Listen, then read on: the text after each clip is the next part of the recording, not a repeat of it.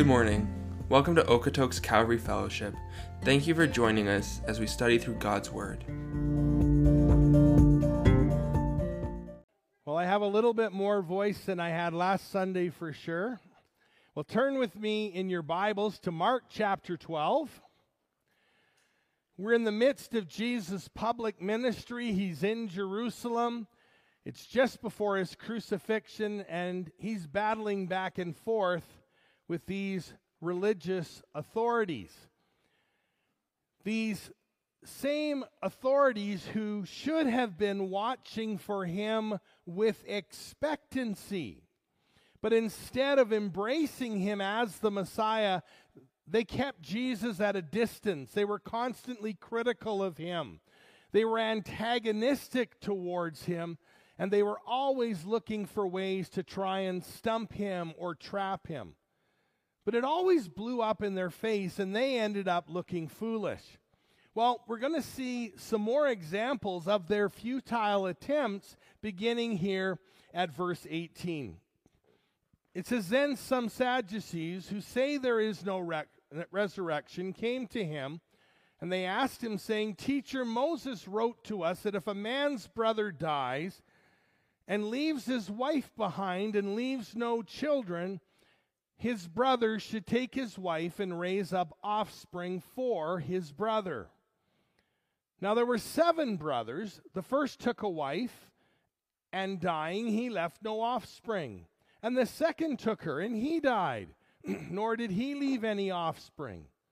And the third likewise. So the 7 had her and left no offspring. Last of all, the woman died also. Therefore, in the resurrection, when they rise, whose wife will she be? For all 7 had her as wife." Now, you need to understand that the Sadducees were a class of sort of educated, sophisticated, influential, and wealthy men. They were kind of like the Harvard graduates of the day. They held positions of influence and prestige and power, but they didn't believe in anything that was supernatural. They didn't believe in immortality. They didn't believe in life after death. They didn't believe in spirits and angels. So although they believe in God, they don't believe in the immortality of the soul, which makes this elaborate question to Jesus all the more ridiculous.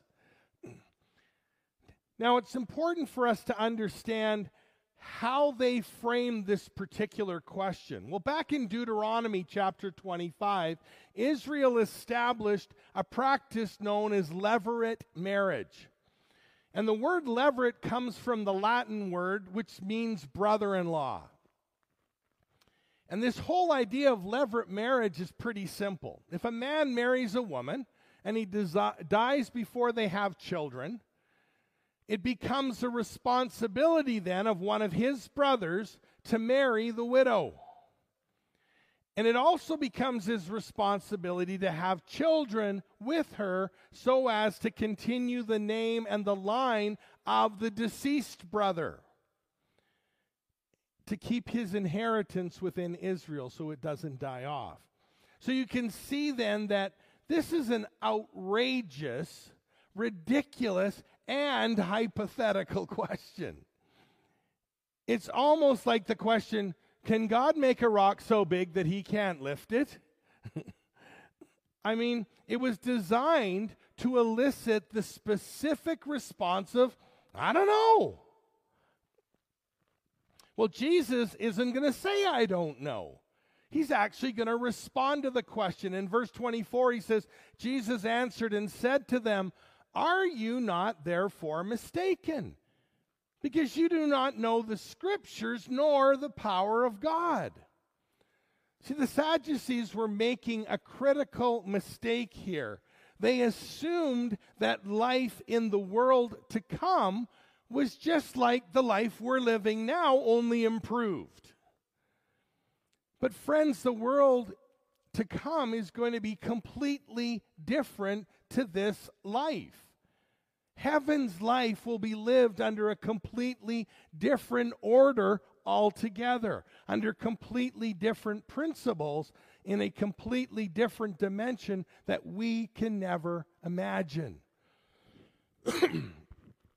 And many people today make that same mistake that the Sadducees made regarding heaven. And they think that heaven is just a more glorious version of earth. And notice how Jesus corrects that thinking in verse 24. He says, "Are you not therefore mistaken? Because you don't know the Scriptures, nor the power of God." And this explains the reason why they were wrong about the resurrection. Their wrong thinking came from ignorance. And Jesus says, you guys just don't know. And then Jesus points out two things that they were ignorant about here. First, they were ignorant about the Scriptures. And second of all, they were ignorant about the power of God. And friends, if we fail in any one of those two areas, we will fail significantly. When you don't know the Scriptures, then you don't have that anchor for truth and for belief. Oh, how we need to get back to simply asking the question, what does the Bible say about it? What does the Bible say about this problem, about this difficulty that we're going through? Just go back to what the Bible says. But on the other hand, there are some people who really know the Scriptures, but they don't know the power of God. And when we doubt God's power, then we doubt His ability to be able to do what He's promised to do in the Scriptures. And so these Sadducees, who posed as men of vast intelligence and superior understanding, who looked down at the Pharisees as fundamental Bible thumpers. Well, Jesus looks them square in the eyes and says, you're ignorant. You don't know the Bible. It's interesting to me how many people who regard themselves or are regarded by others as intelligent in terms of the world's knowledge become increasingly dull in their understanding when it comes to Jesus. They can be brilliant about minute details in molecular and microbiology.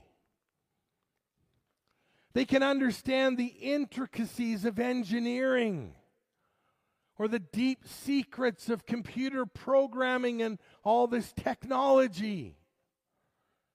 And don't get me wrong, those are very important things to know.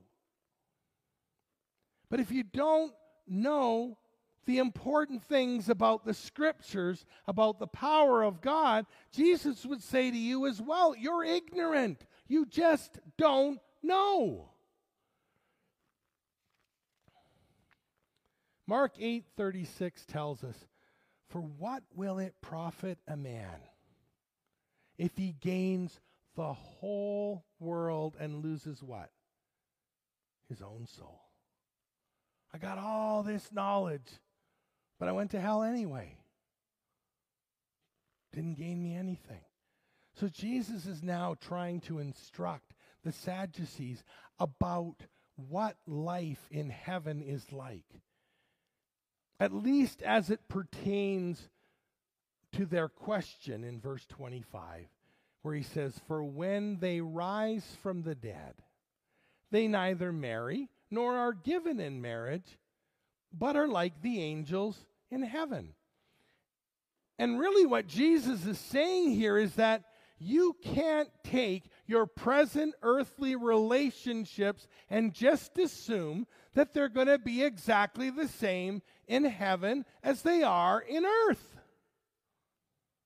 Our human relationships are largely a matter of time and place. Let me explain.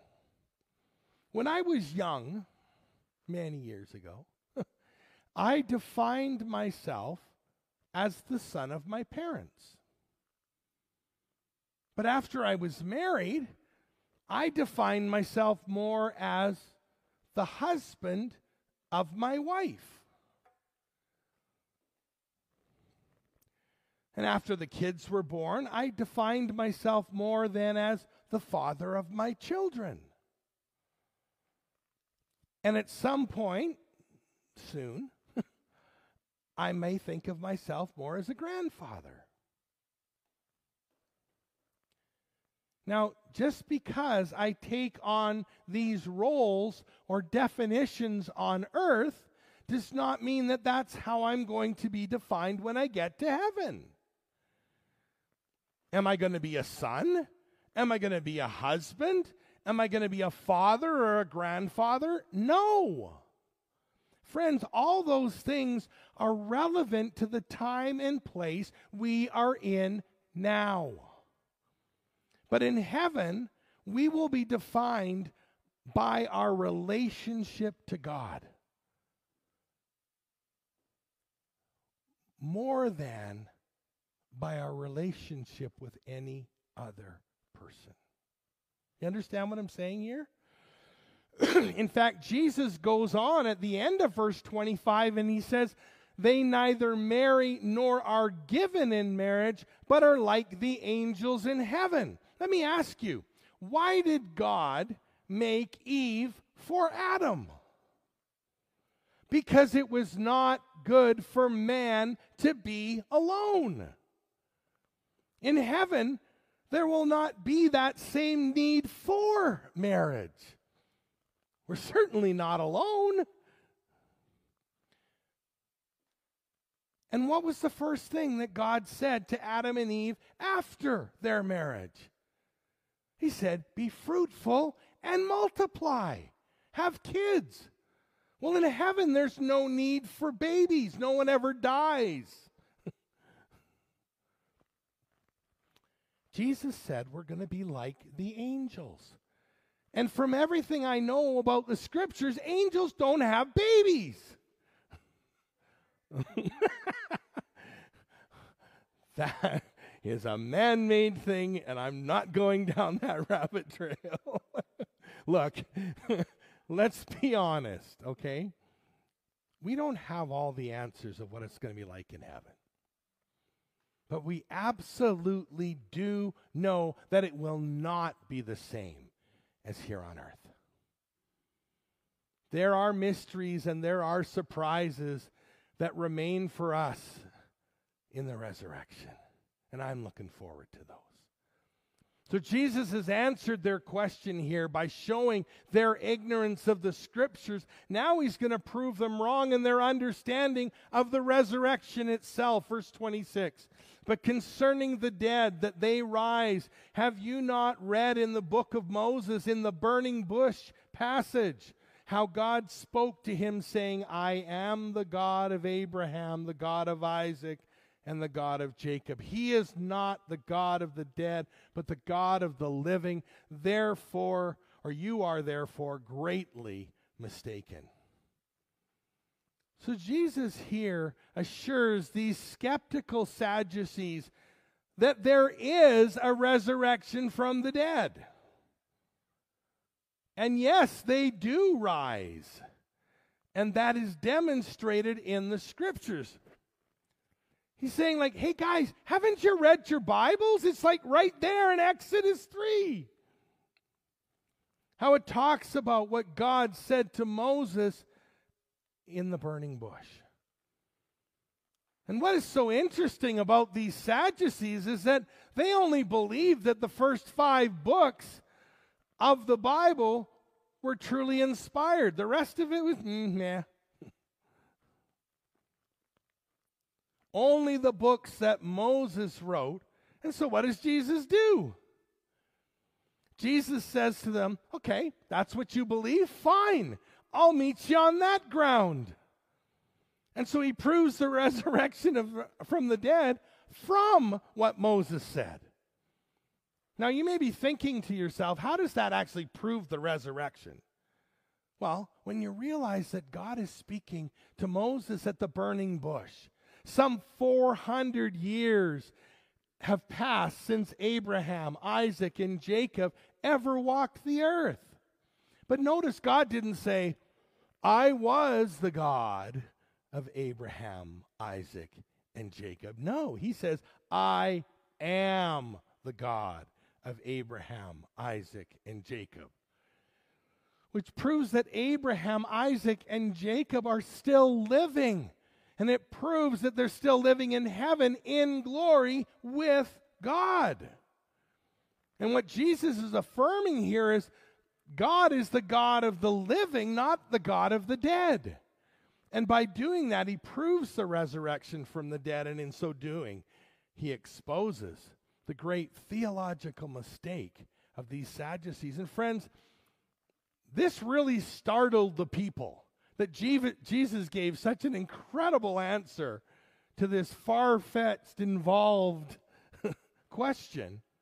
And you can see that from their response in verse 28. It says, Then one of the scribes came, and having heard them reasoning together, perceiving that he had answered them well, he asked them, Which is the first commandment of all? Jesus answered him, The first of all the commandments is, Hear, O Israel, the Lord our God, the Lord is one, and you shall love the Lord your God with all your heart, with all your soul, with all your mind, and with all your strength. This is the first commandment, and the second is like it, is this: you shall love your neighbor as yourself. There is no other commandment greater than these. Now, with all the trapping going on in this passage, you couldn't be blamed for thinking that this was not just another attempt at the very same thing. You think that command is the greatest, Jesus? Well, what about this one? And no matter which one Jesus chose, they would pounce. And that could possibly be the case here. However, I'm not sure that this is what is happening in this case. Verse 28 tells us that a member of the scribes who had been listening in and perceiving that Jesus had answered well, asked him, which commandment is the greatest? So it seems more of a sincere question. He sees and knows the hostility in the questioning of Jesus. He sees that Jesus' response is very knowledgeable and insightful. It's like, man, this guy really knows his stuff. You know, have you ever been around someone who just had such a wealth of knowledge? They've had a lifetime of experience and just had a level of wisdom so much beyond yours. And you just really want to hear what they have to say on a topic. Well, friends, this is what's going on here. This man was obviously considered an expert in the law and the scriptures. Yet Jesus is displaying such an incredible practical knowledge and understanding. And it's like this man really wants to know Jesus' perspective on this. At least that's how I perceive this particular question. But look at Jesus' response in verse 30. He says, And you shall love the Lord your God with all your heart, with all your soul, with all your mind, and with all your strength. You know, friends, our world has done a great job of twisting the meaning of love. And when we speak of love, we almost always connect it now with feeling. Now, I surely hope that you have warm feelings towards God here this morning. But that's not what Jesus is talking about here. I want you to notice that Jesus is talking about a love that can be commanded. Friends, you can't command somebody to have warm feelings towards you. And throughout the ages, many husbands and wives have tried to no avail to do this. No, this is a different kind of love that's based on a decision. A decision to love, a decision to care, a decision to nurture and act kindly, a decision to act honorably towards another person. And my friends, that is the kind of love that you can command.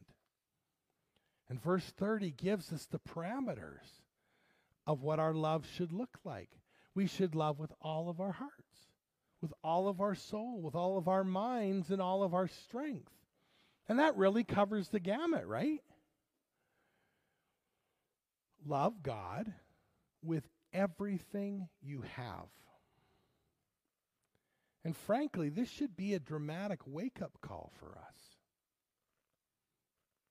It should remind us of what is really important in the law of God, that love.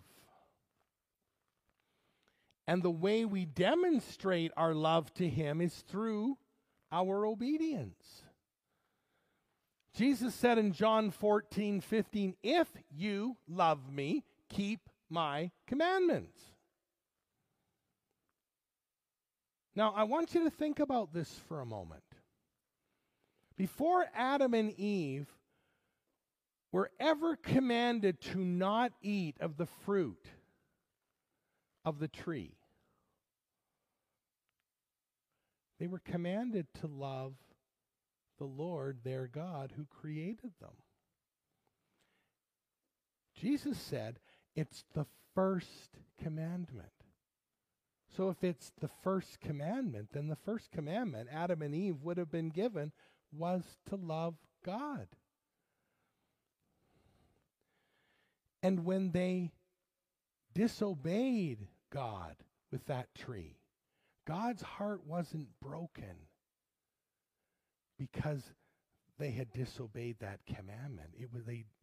His heart was broken because that trust, they didn't trust Him. And that trust is built on loving God with all their heart, all their soul, all their mind, all their strength.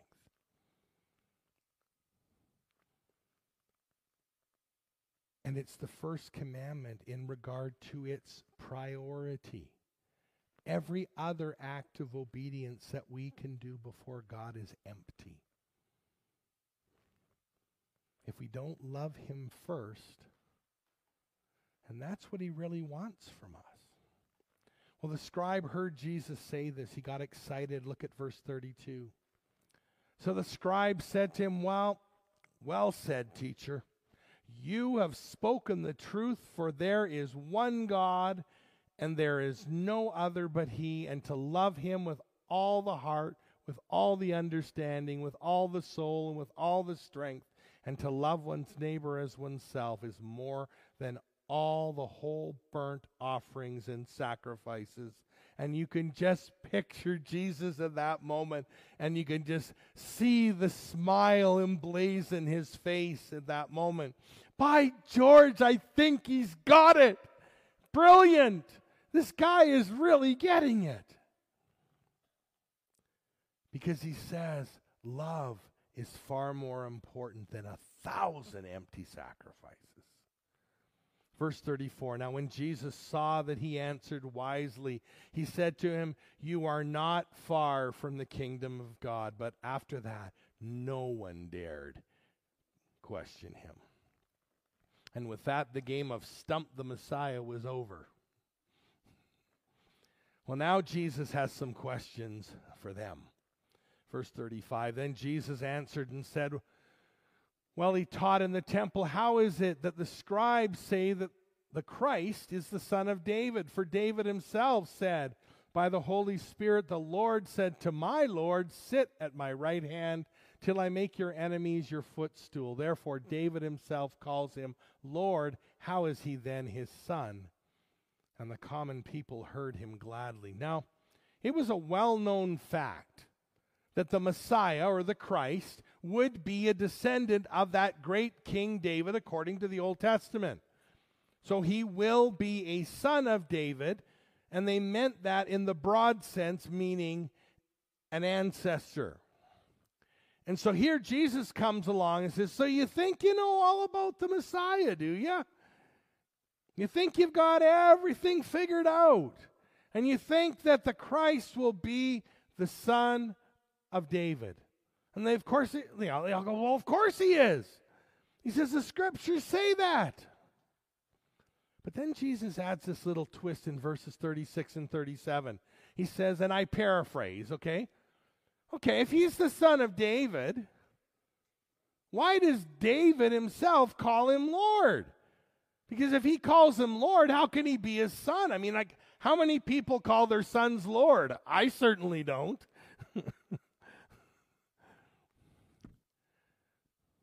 I appreciate them, but I don't call them Lord. And I can just picture the faces of these scribes and Pharisees because Jesus just threw a monkey wrench into the machinery of their minds. And what he was showing them was that they really didn't know what they thought they did. You know, one of the most dangerous places for us to be is in that place where we think we know it all. Oh, we see it readily in other people, don't we? Like the scribes here. Man, it was obvious. But we're often blind to see it in ourselves, right? Jesus was saying to these scribes, put away these preconceptions. Go back to the Bible. And let the Bible tell you who the Messiah really is. Well, after having exposed the scribes, the common people, they're getting excited. And Jesus continues in verse 38. Then he said to them in his teaching, beware of the scribes who desire to go around in long robes, love greetings in the marketplaces, the best seats in the synagogues, and the best places at feasts, who devour widows' houses and for a pretense make long prayers. They will receive greater condemnation. Let's remember that these scribes were the Bible scholars of Jesus' day. They were entrusted with preserving, learning, and teaching God's word to the world. They were men that the people of God should have been able to trust. But instead, Jesus says, no, beware of the scribes. Now, that's heavy, isn't it? How would you like that to be said of you? And this description Jesus gives is a lesson in contrast about servanthood. Jesus said the true disciple should be as a servant. The scribes, they wanted to be the masters.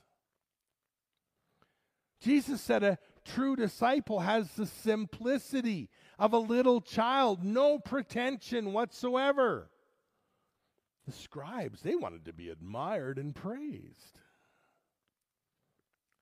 Jesus said a true disciple would take up his cross and follow him.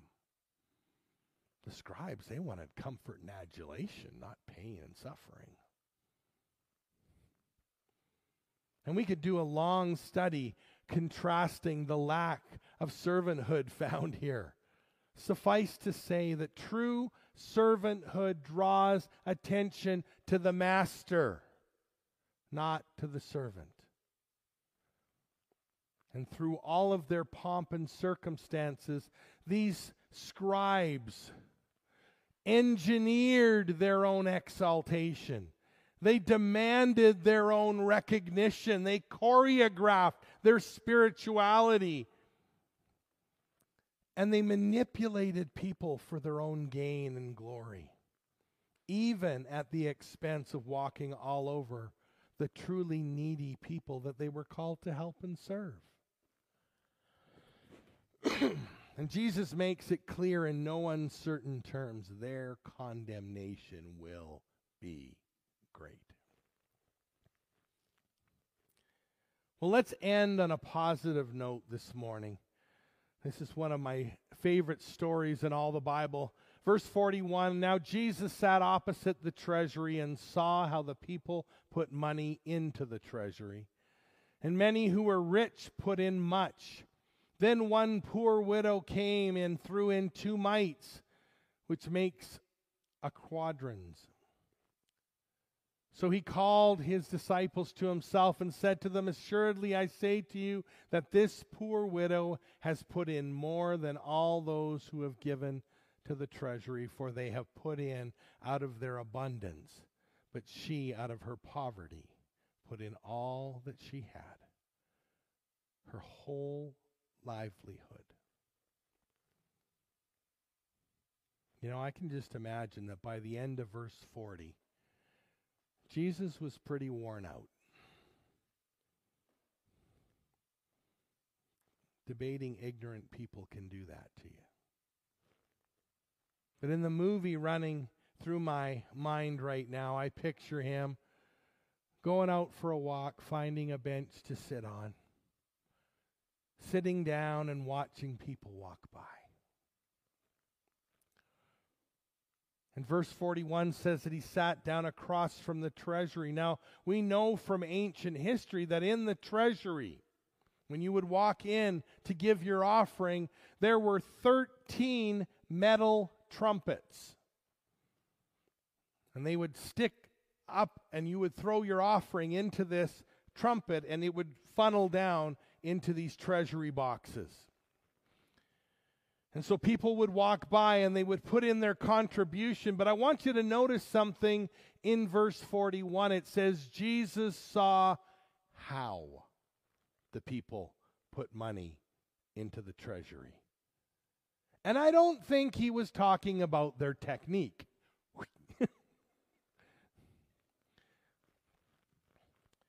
Jesus was looking at the motive, the motivation for giving. Jesus was looking at the heart. He wanted to know where their heart was as they gave. Now imagine these wealthy scribes who loved to bring attention to themselves. And they would walk in and they would make a loud, obnoxious prayer of thanksgiving. And they would systematically drop in significant amounts of coins. And you can imagine the clanging and the noise that would cause as they went down through these trumpets. And all the people would hear the sound and they'd be going, wow, what a large offering this person is giving. Now I want you to contrast that with the widow. She comes in and offers 2 mites. Virtually nothing of value monetarily. And in Luke's account of the story, we glean a few more details about this woman. Those 2 measly coins were all she had in the world. So she gave all that she had. I know, imagine that was you today. You know, we're pinched a little bit because of our economy right now. Things are becoming more and more expensive to live. It's harder for us to get by. Now imagine you had $2 to your name. And I'm being generous because she had less than that. You had no other cash. You had no credit card. You had no checking account. You had no access to credit of any kind or anyone else to help or support you. So those $2 were literally all you had in the world. Now, would any one of us have faulted her for saying, I'm going to give one and I'm going to keep one for me? None of us would. But I want you to look at how Jesus viewed this event. Verse 43. So he called his disciples to himself and said to them, Assuredly, I say to you that this poor widow has put in more than all of these who have given to the treasury, for they all put in out of their abundance. But she, out of her poverty, put in all that she had, her whole livelihood.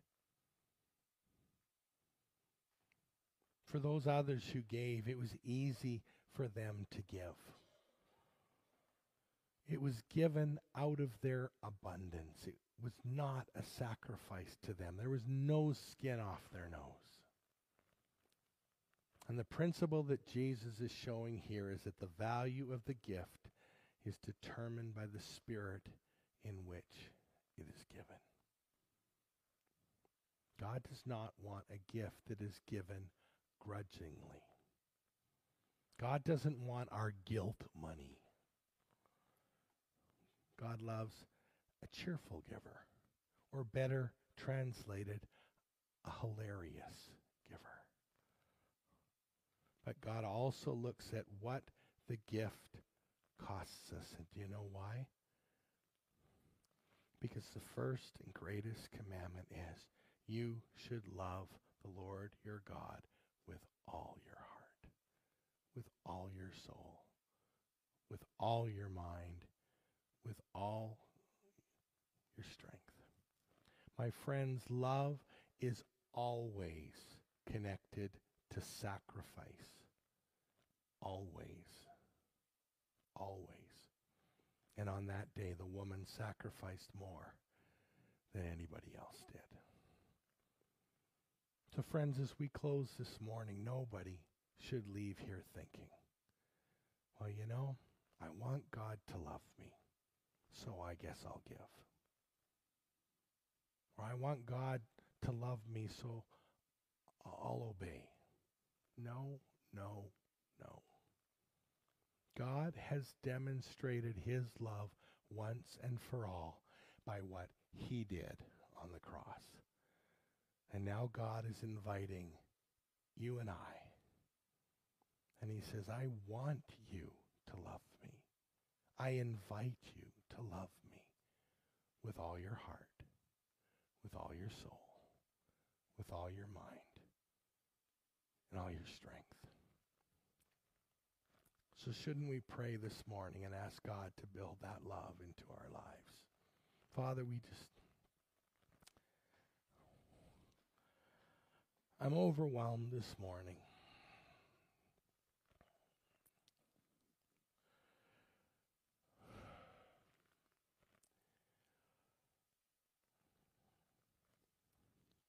By the simplicity of your call on our lives.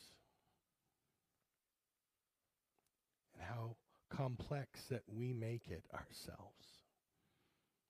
How we muddy it, how we add to it.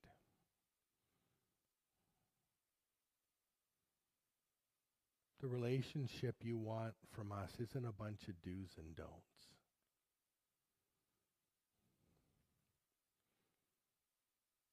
You want us to love you. You want us to trust you. Not because we have to, not because we're fearful, not because we want something in return, but to just genuinely love you for everything that you have done and are doing and will do in our lives. So Lord, I just pray that right now in the quietness of this moment, that you'll be speaking to hearts.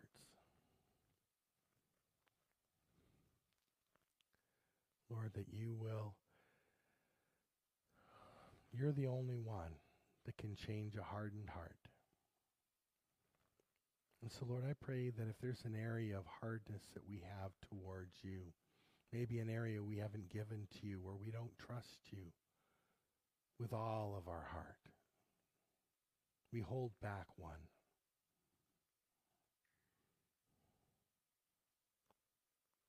Lord, help us to give everything that you have already given to us.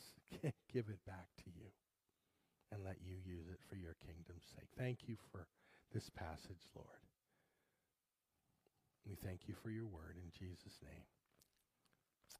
Amen. Let's stand together. Thank you for listening. If you guys have any questions, comments, or concerns, please feel free to message us on our Facebook page or on Instagram. God bless.